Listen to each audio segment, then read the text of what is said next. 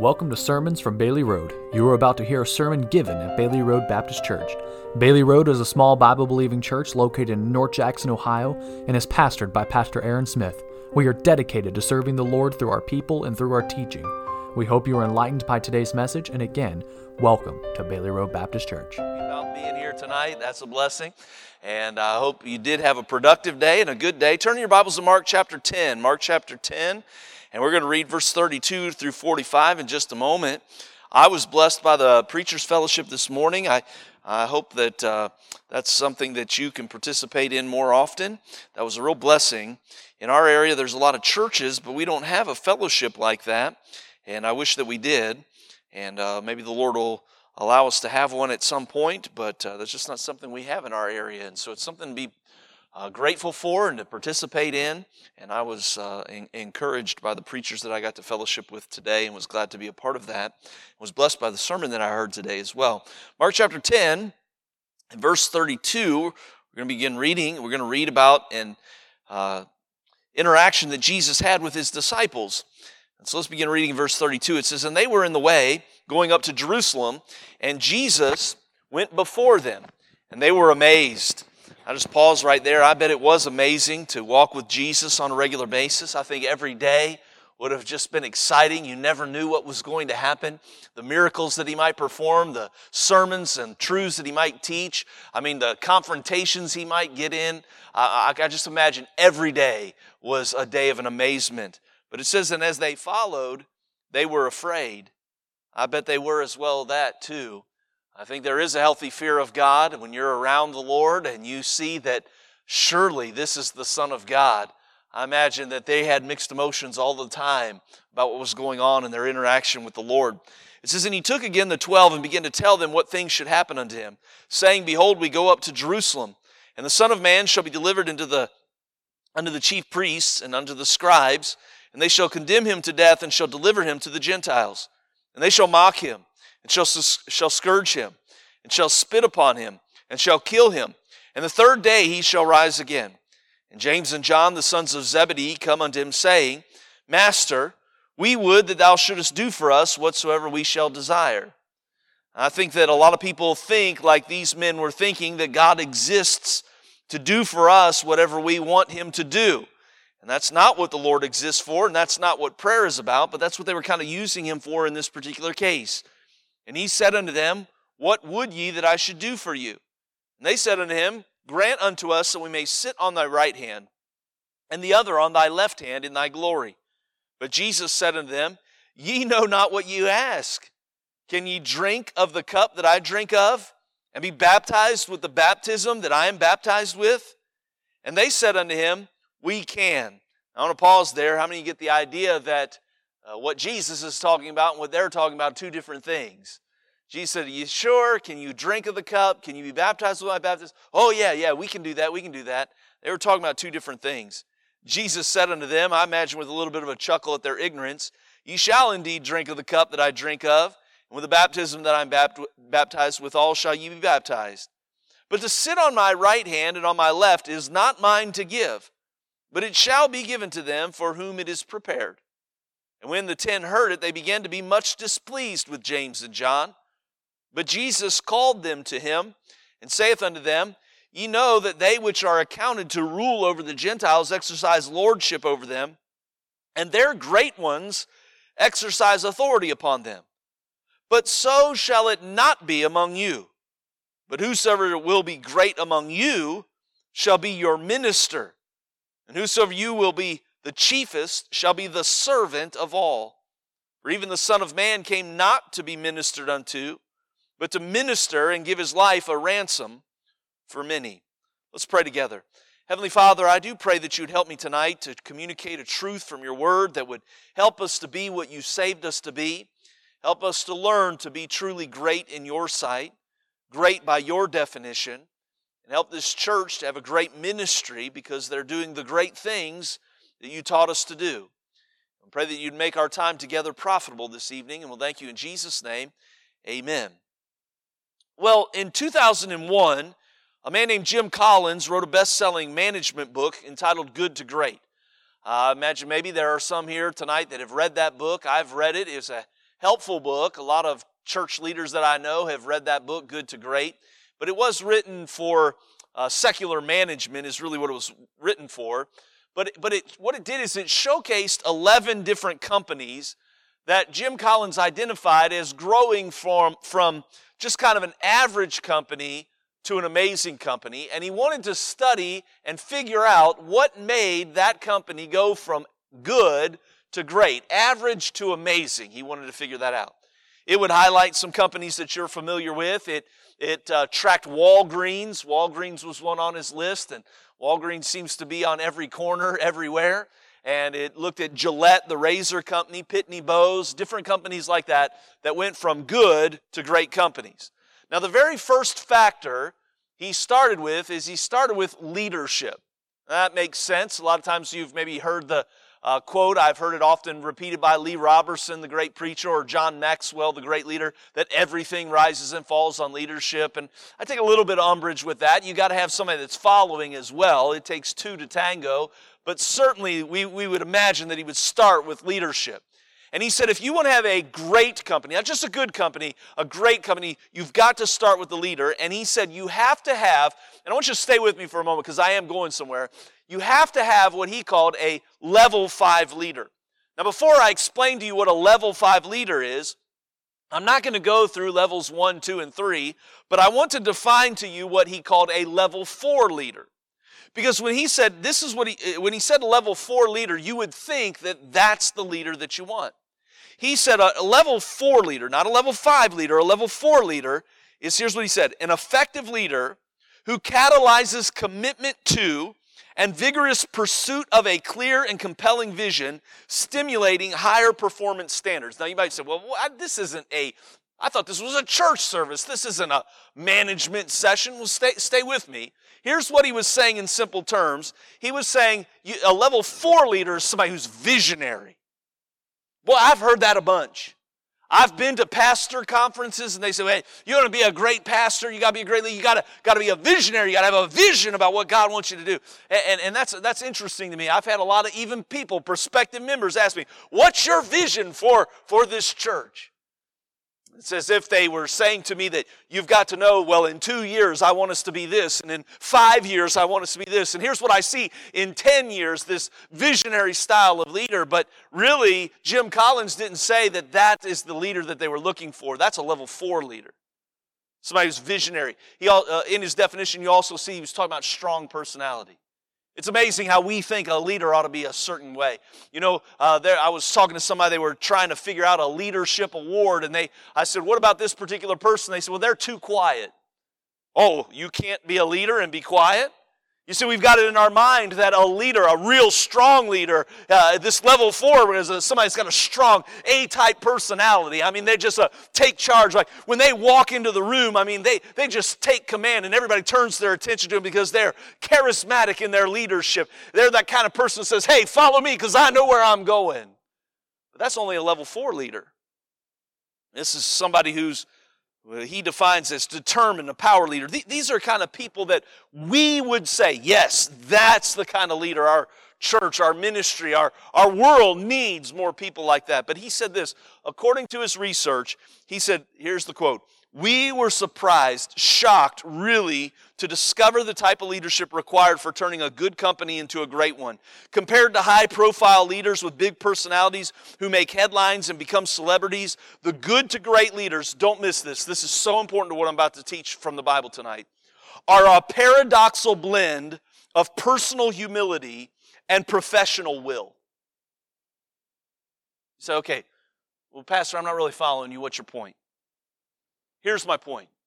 Jim Collins, in his book, devoted 15,000 hours to research.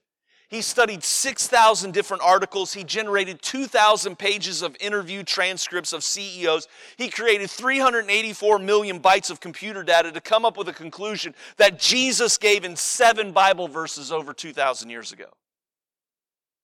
It's not about the personality and the determination of a leader. It's about somebody who has personal humility and professional will. Well, that's exactly what Jesus is teaching us in this text. Let's turn our attention to what the master teacher taught.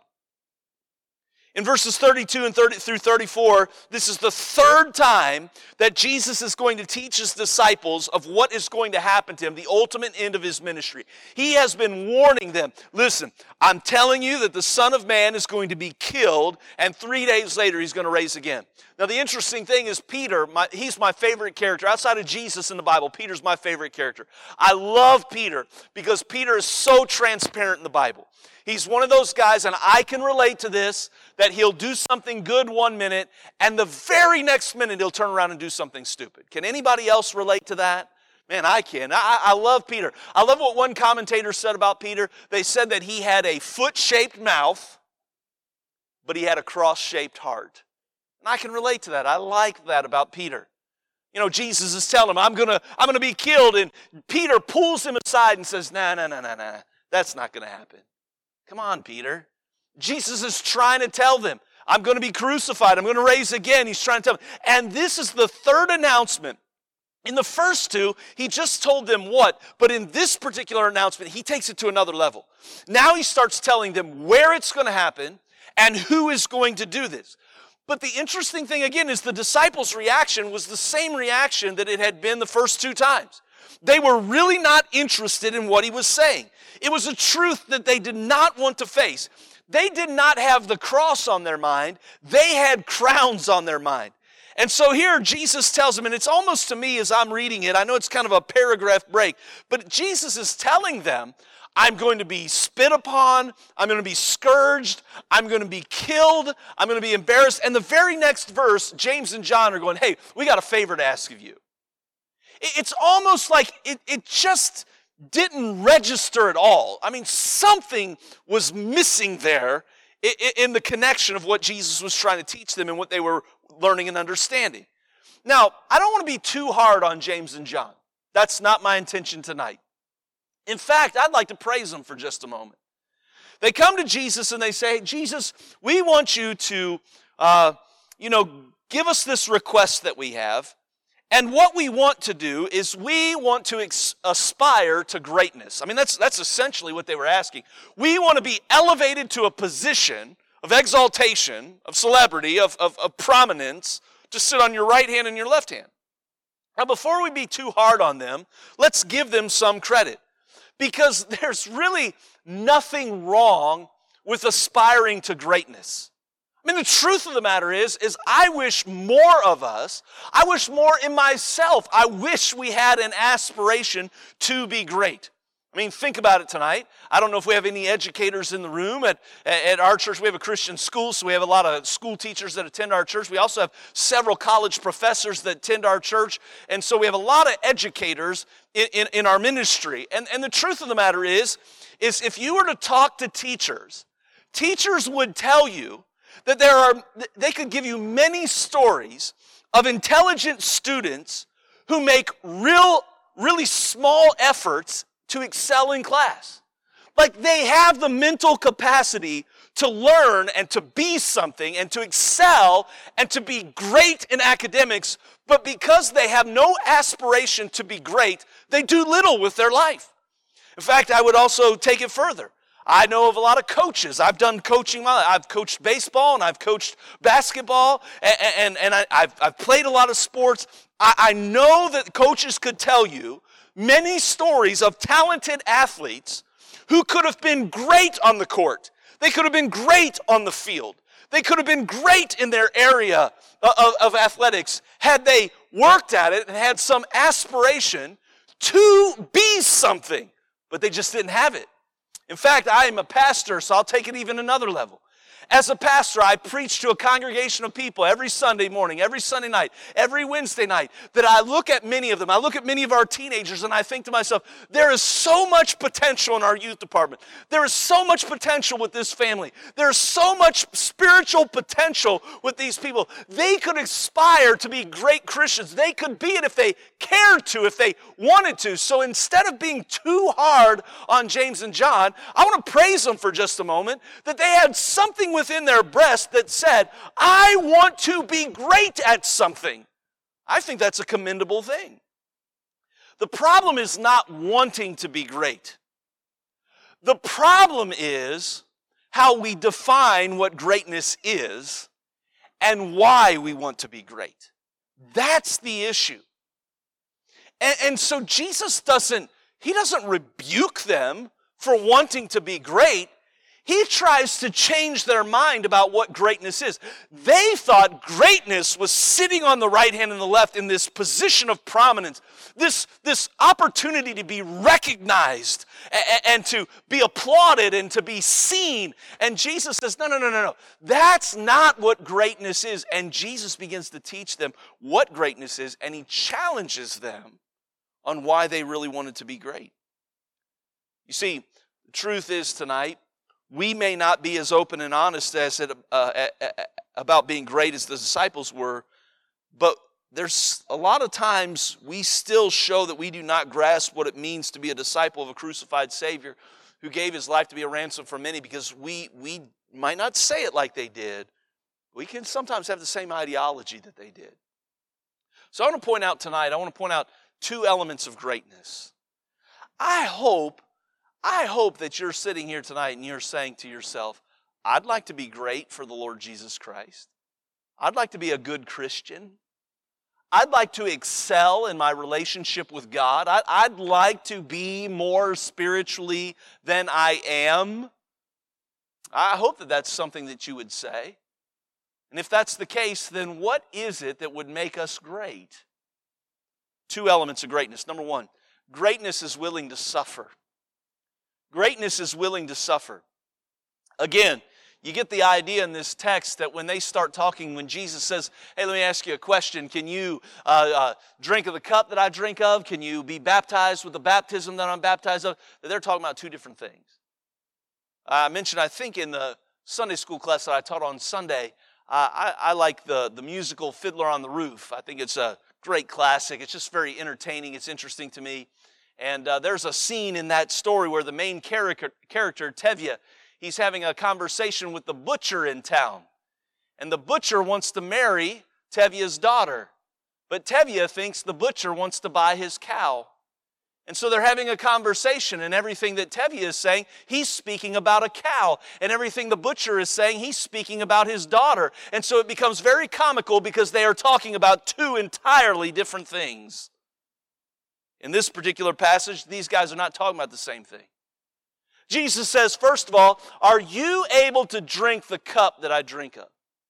Now, if you're familiar with your Bible, your mind might run to what Jesus was talking about.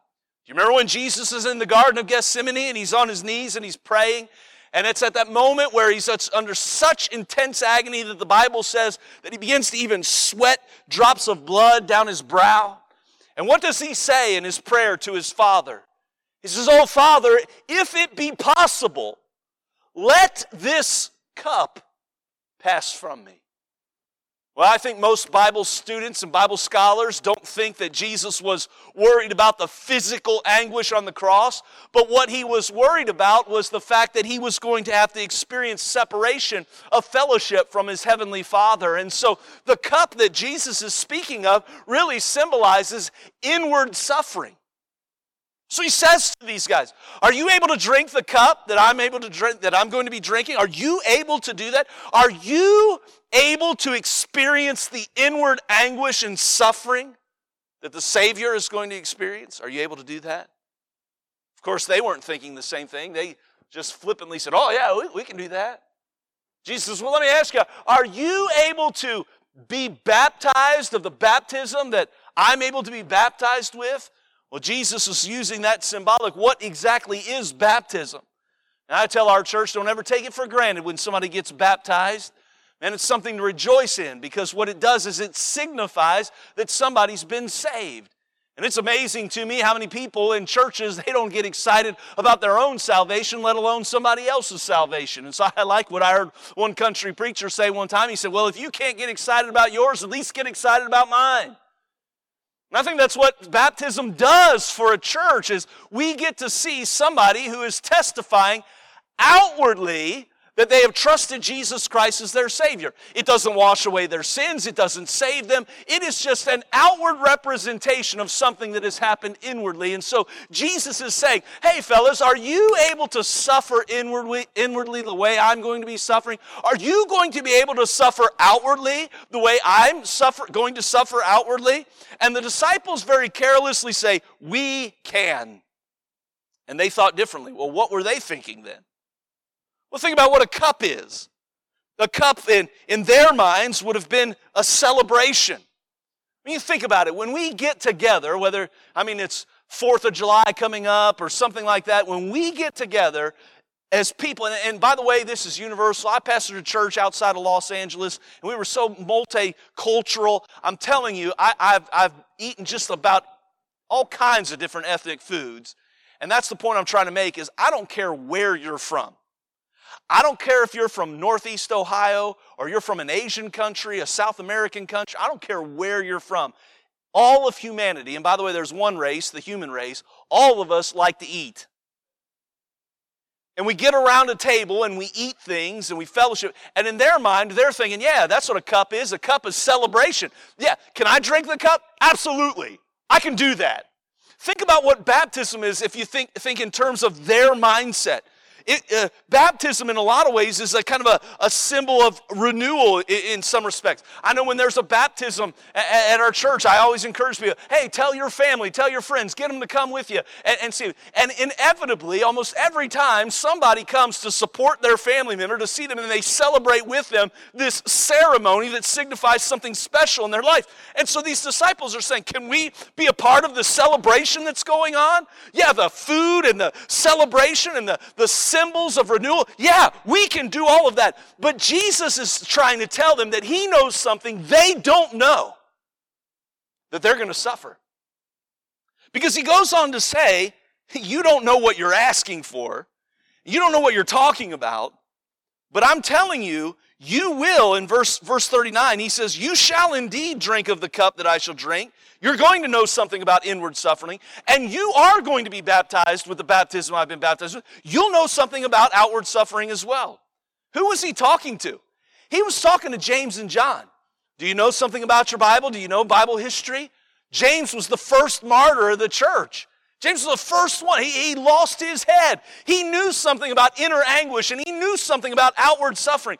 John, the same thing. John knew about inward anguish and outward anguish. John himself was banished to the Isle of Patmos and left to die a martyr's death. Jesus was prophesying here, yes, you will experience suffering.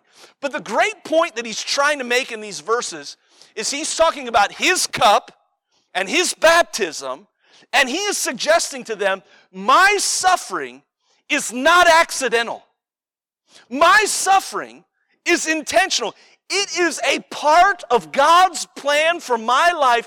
And don't miss this. He was willing to endure that. He was willing to suffer for the sake of God's will in His life. Now again, I want to be fair. Granted, Jesus' suffering was unlike the suffering of anyone else.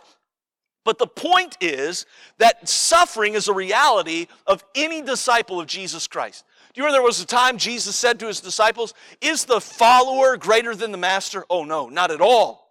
Not at all. So if the follower is not greater than the master, that if the master suffers and it's part of God's plan, then don't you think it's part of God's plan for you? Don't you think that you're going to suffer as well? You know, a lot of times we say this and we pray this. We say, God, I want to be like you. I want to be Christ-like. Well, Jesus was a man of sorrows, well acquainted with grief. You can't be like the Lord if you don't know about suffering in your life.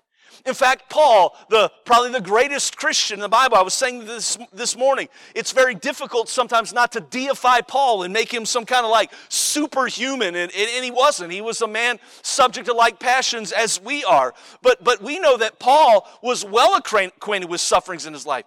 In 2 Corinthians 11, he gives a long list, and he talks about his beatings, his imprisonments, his death threats, his shipwrecks, his robberies, the poverty and the hunger that he experienced. He talks about his suffering. Now, I don't know about you, but I look at the Bible and I think, man, I can't suffer like Jesus. I don't know that I would have opportunity to, and quite frankly, I don't want it. In fact, I'll never suffer like Paul. I live in the United States of America, probably the most prosperous nation in the history of the world. You understand how blessed we are? I read a book several years ago now, and there was a man who was wanting to immigrate here to America. He was from India, and he wanted to immigrate here to America, and his family kept asking him, why do you want to come to America? And he said, because I want to live in a place where the poor people are fat. We are so prosperous that we stand in front of a refrigerator full of food and we say, there's nothing to eat. We stand in front of a closet full of clothes and say, I don't have anything to wear. Listen, I'm telling you, most of us, all we know about suffering is maybe how to spell it. And I look at what Paul went through, and I look through what Jesus went through, and I think to myself, man, I don't know that I could suffer like that. I don't know that I'd have opportunity to. But here's the thing I've learned. I don't have to. God calls me to suffer in the way He wants me to suffer, but that is a part of following Him and being a disciple of Jesus Christ. Now again, what I'm telling you tonight, listen, please don't miss this. What I'm telling you tonight is contrary to almost everything that you're going to hear in the Christian message today. Turn on the radio. Listen to the podcasts. Find that internet YouTube preacher. Listen to whoever's on the television. They're not talking about suffering. They're talking about success. They're talking about comfort. They're talking about experiencing the blessings of God. In fact, most Christianity that I recognize and see in the Western world teaches us that suffering is a problem that you should avoid at all cost. And if you are experiencing suffering, then you should solve that and figure it out and eradicate that from your life. Why is that? I think it could be because we make the same mistake that the disciples in this text made. We look at things from the wrong side. Remember, the disciples were not looking for a cross. They were looking for a crown. You got to understand, to us, we see things from a different angle than the disciples did. Let's be fair to them. When they looked at a cross, they did not see what we see. You have a cross here. Most churches do have a cross somewhere, it seems like. And aren't you thankful that I want you to notice something that's intentional in a church like this? There's no image of Jesus on the cross. Why? That's not where He is.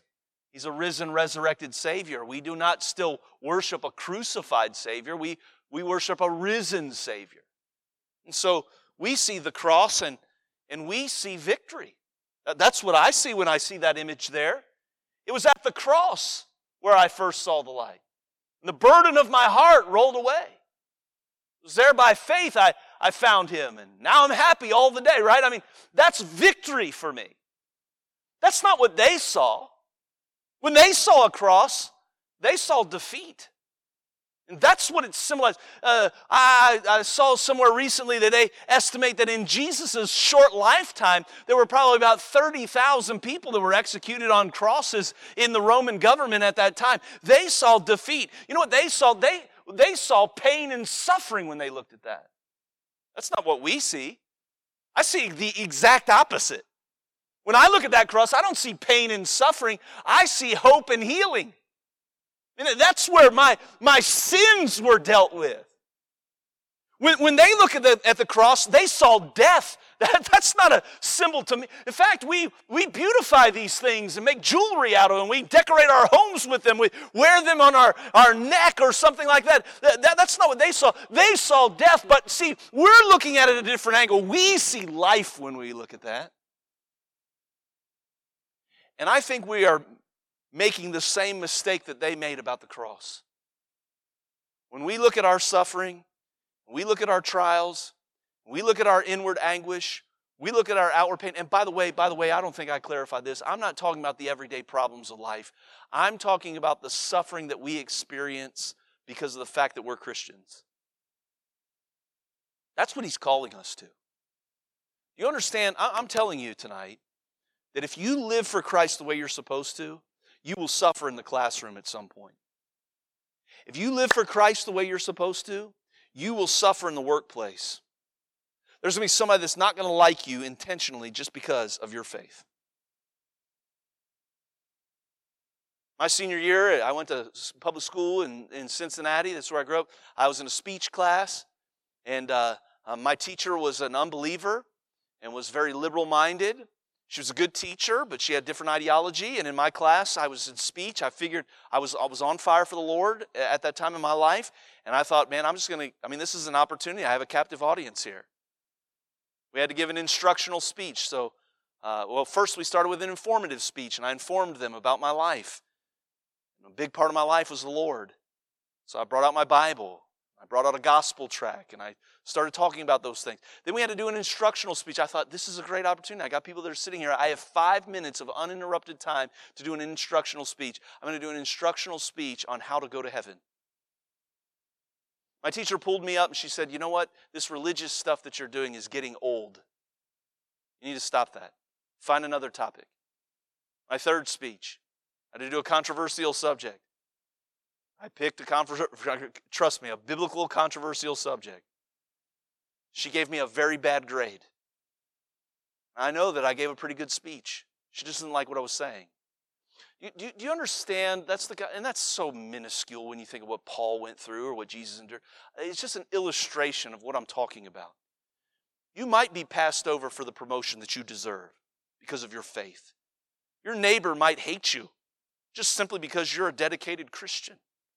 Listen, our world is trending away from Christianity, not towards it. And God is calling us to suffer for His sake. And I'm afraid that the brand of Christianity that's been brewing in this country for decades now, has taught people that to suffer, then God's mad at you if you're suffering. Has taught people that suffering is something to be avoided. No. Jesus said, take up your cross and follow me. Did you hear that? Take up your cross. I'm not called to suffer like Paul. I'm called to suffer like me in the time of my generation, in the time of God's planning me in His providence. But I have to be willing to do that. And Jesus is teaching us here that when we suffer for His name's sake, we need to look at it, like we were talking about, from the right angle. You say, what do you mean? Let's look at our suffering with eternity in view. That's what Paul said in 2 Corinthians 4:17, for our light affliction. Did you hear that? The things that he went through, he called light. How could he call it light? He said this, they're just but for a moment. They work for us a far more exceeding and eternal weight of glory, while we look not at the things which are seen, but at the things which are not seen. For the things which are seen are temporal, but those things which are not seen are eternal. You know what he's saying? He's saying, listen, when I'm suffering, I'm not looking at it, oh, poor me, look what's going on right now. No, he's saying, God's doing something in my life that goes beyond right here and right now. God's doing something that has eternal value. For that, I'm very glad to suffer.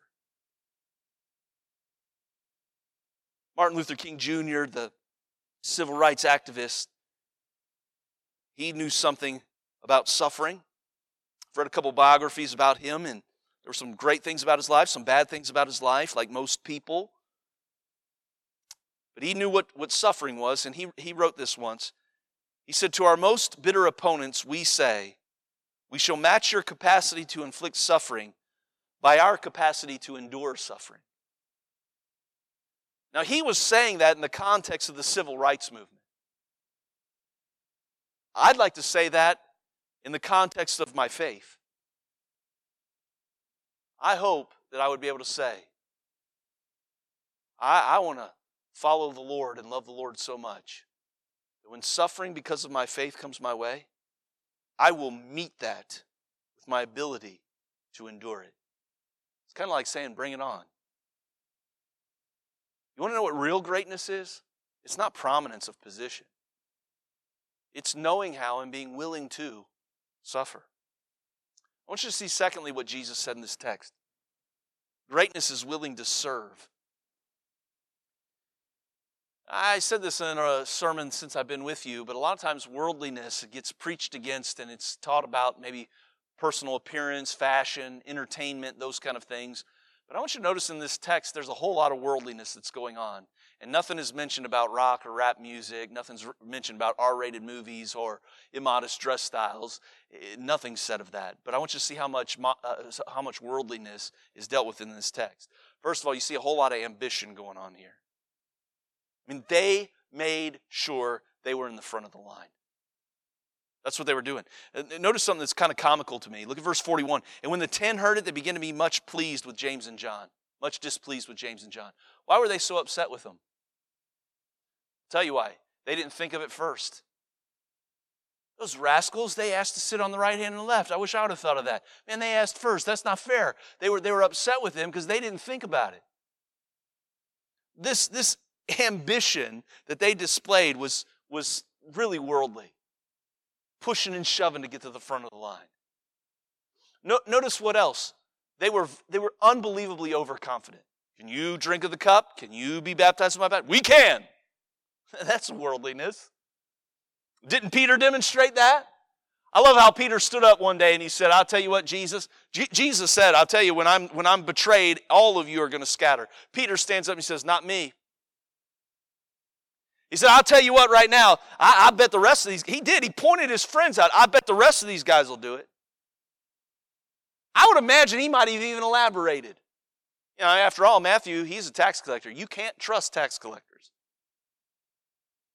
We all know Judas, there's something going on with him. He's a little two-faced. And Thomas is always questioning and doubting everything. I bet anyone, and you know how overly zealous James and John are, but I'll tell you, old Pete, he's not going to let you down. And Jesus looks at him and says, be quiet. Because before the rooster crows 2 times a day, you're going to deny me 3 times. And you know what Peter was doing? He was being worldly. He was overestimating his own strength and his own worth. And boy, we have a problem with that. That's worldliness. Also, I want you to notice the competitiveness that was going on. Can we sit on the right and the left? Oh man, look why they think of that. There was a lot. You study the life of the disciples. They were competitive people. Now, don't get me wrong. I like good competition. I like competition. At my house, boy, I never let my kids, I got 5 kids. I've never let my kids win in anything. I'm serious. I've not let them win in anything. And you say, you ever lost? Yeah, but I didn't let them. I'm going to tell you right now, if I was playing Candyland with my girls, which Candyland is all it is a stupid game of chance. I was trying to win. Listen, at my house, my kids know I've got a motto. If Dad don't win, we play again. I'm going to play until I win because I'm not going out like that. And I understand this idea of being competitive, you know. But these guys were competitive in all the wrong ways. Think about it. In the Last Supper, they're fighting over who gets to sit by Jesus. These are grown men. They're constantly keeping score with one another. In fact, even after Jesus is dead, you remember Peter and John run to the tomb? And it seems like John and Peter particularly had this rivalry going on. In John's gospel, it's the only one in John's gospel, it records that John got there before Peter did. It's kind of like, there's no significance to knowing that. I mean, maybe Peter was heavier. Maybe he wasn't as good of a runner. I don't know. But John's kind of like, I beat him there. And that's how these guys were. They were worldly. And Jesus sensed an opportunity to go over something again. Guys, listen, if you want to be great, stop it with this stuff. The greatest person among you is somebody who serves. See, in our mind, the way the world, and he even says that, according to the world, the people that are great have this great authority. Jesus says, no, not among my followers. I remember one time when I was pastoring, a lady came up to me. She said, preacher, I want to talk to you. I said, okay. This is the exact, I'm telling you, this is a direct quote. This is what she said to me. I want to be in charge of something. It was right then and there I made a policy. Anybody who wants to be in charge of something cannot be in charge of anything.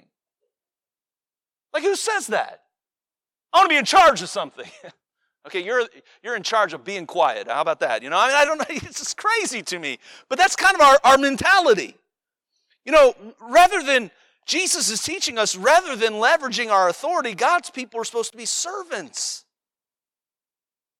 And effective spiritual leaders are people who demonstrate their heart for people by loving them and by serving them.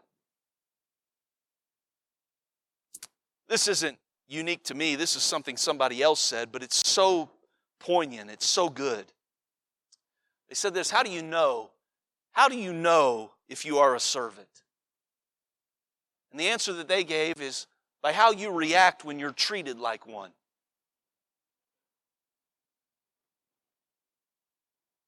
Has that ever happened to you? You served, you were treated like a servant, and there was something inside of you that did not like that? I mentioned to you our church has a Christian school. It's not the tail that wags our dog, not at all. But sometimes I have a CDL, a commercial driver's license, so I drive a bus. And so every once in a while, because I think it's important for me as the pastor to serve, even though we have other people that could do that, I intentionally want to give up one of my evenings and drive the bus for our ball teams and to serve in that area. And you know, there have been times that I've driven the bus and I've fueled it up and I've driven it to the place and I've opened the door and I've watched our ball team, Christian kids, get off the bus and have none of them say thank you. Have no consideration that I gave up an evening of relaxation or reading or things that I wanted to do. I gave up an opportunity to spend time with my wife and my children so that I could drive them so that they could play a silly game that, quite frankly, they're not even very good at. And have none of them say thanks, and have something well up inside of me like, you bunch of ungrateful little punks. Do you know who I am? I'm the pastor. I'm driving the bus for you. You see, it's at those moments I'm not being very great, am I? Can I tell you, this isn't my church, so I can say this. But as a pastor, there's one thing that really, really irritates me. And this happens to me sometimes. I'll be talking to somebody, having a conversation, and a lot of times as a pastor, they might be sharing something to me that's personal or a prayer request or something that's going on in their life. And I will have somebody over across the way, and this is what they'll do to me. I'm sure this has never happened to you. Pastor, come here. And I'm going to tell you right now, there's something inside of me, probably not you. You're way too humble and Christ-like for this, but something wells up inside of me that says, I'm not a dog. Don't whistle at me. Here, boy. Come on, Bow. And sometimes my neck gets stiff and I just continue talking anyway. I don't want you to think less of me. But that's not the right way to act. Jesus said the greatest among you is going to be a minister. Is going to serve. Isn't that what Jesus himself did? Right before his crucifixion, he takes a towel and he begins washing people's feet. He just serves. He just does his duty. Just does what he's supposed to do, whether people say thanks or not, whether they recognize or not, whether they applaud or not, whether they appreciate or not. He just serves. See, the world wants to give awards and have halls of fame and give out medals and pins and ribbons. The truth of the matter is, I believe the Lord will see that and He'll reward it someday. But I think sometimes we even sometimes serve so that people can see how noble that we are. I think sometimes we run a vacuum so everybody can see. To see how I'm serving over here?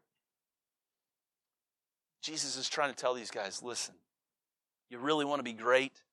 Learn how to suffer. Be willing to suffer.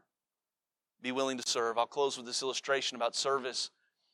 In March of 1995, a company, the New England Pipe Cleaning Company, was working under the streets of Revere, Massachusetts. Their job was to clean out a 10-inch sewer line. I want to just pause right there. I told you that I have 5 kids. I have 3 daughters and 2 sons. My 3 daughters share a Jack and Jill bathroom. There's 2 bedrooms and they all share the same bathroom. And my daughters have real thick, long hair.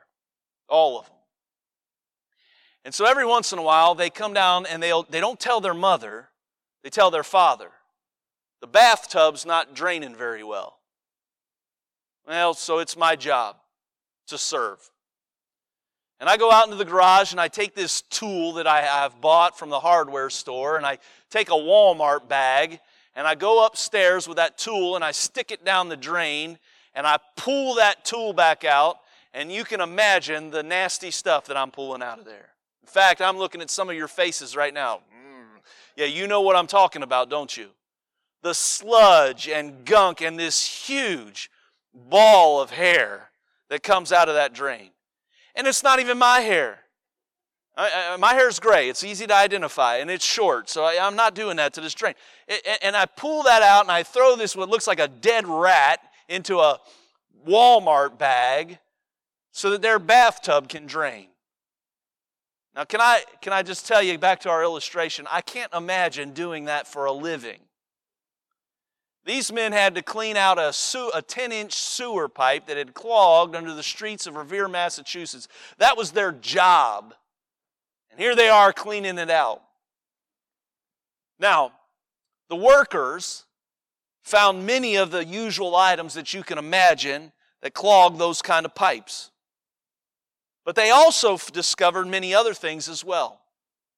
During this particular project, and again, this blows my mind, it's documented, they found 61 rings. They found vintage coins, and they even found some silverware. Now, how in the world do you have a fork down there or something? Who knows? But the bad news is this. The bad news is that they had to do a very unpleasant job. It was dirty. It was stinky. It wasn't prestigious. It was gross.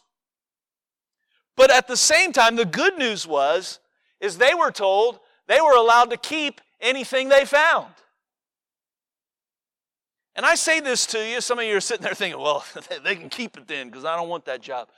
Listen, the point I'm trying to make is, as I've tried to serve and as you've tried to serve, if you've done that, when you get down to where people are and their problems and their issues, sometimes people are messy. And it stinks. And it's no fun. I'm going to tell you, along the way, you find gems and jewels and rewards and lessons and blessings that you would never find any other way. Jesus said, listen, there's nothing wrong, fellas, with wanting to be great. In fact, I hope that in your breast you want to be great for the Lord Jesus Christ. But why do you want to be great? You want to be great because you're noticed, you're applauded, you're appreciated? Nah. Why don't you want to be great because you want to bring glory to the Heavenly Father? What do you think greatness is? Do you think it's position? Do you think it's prominence?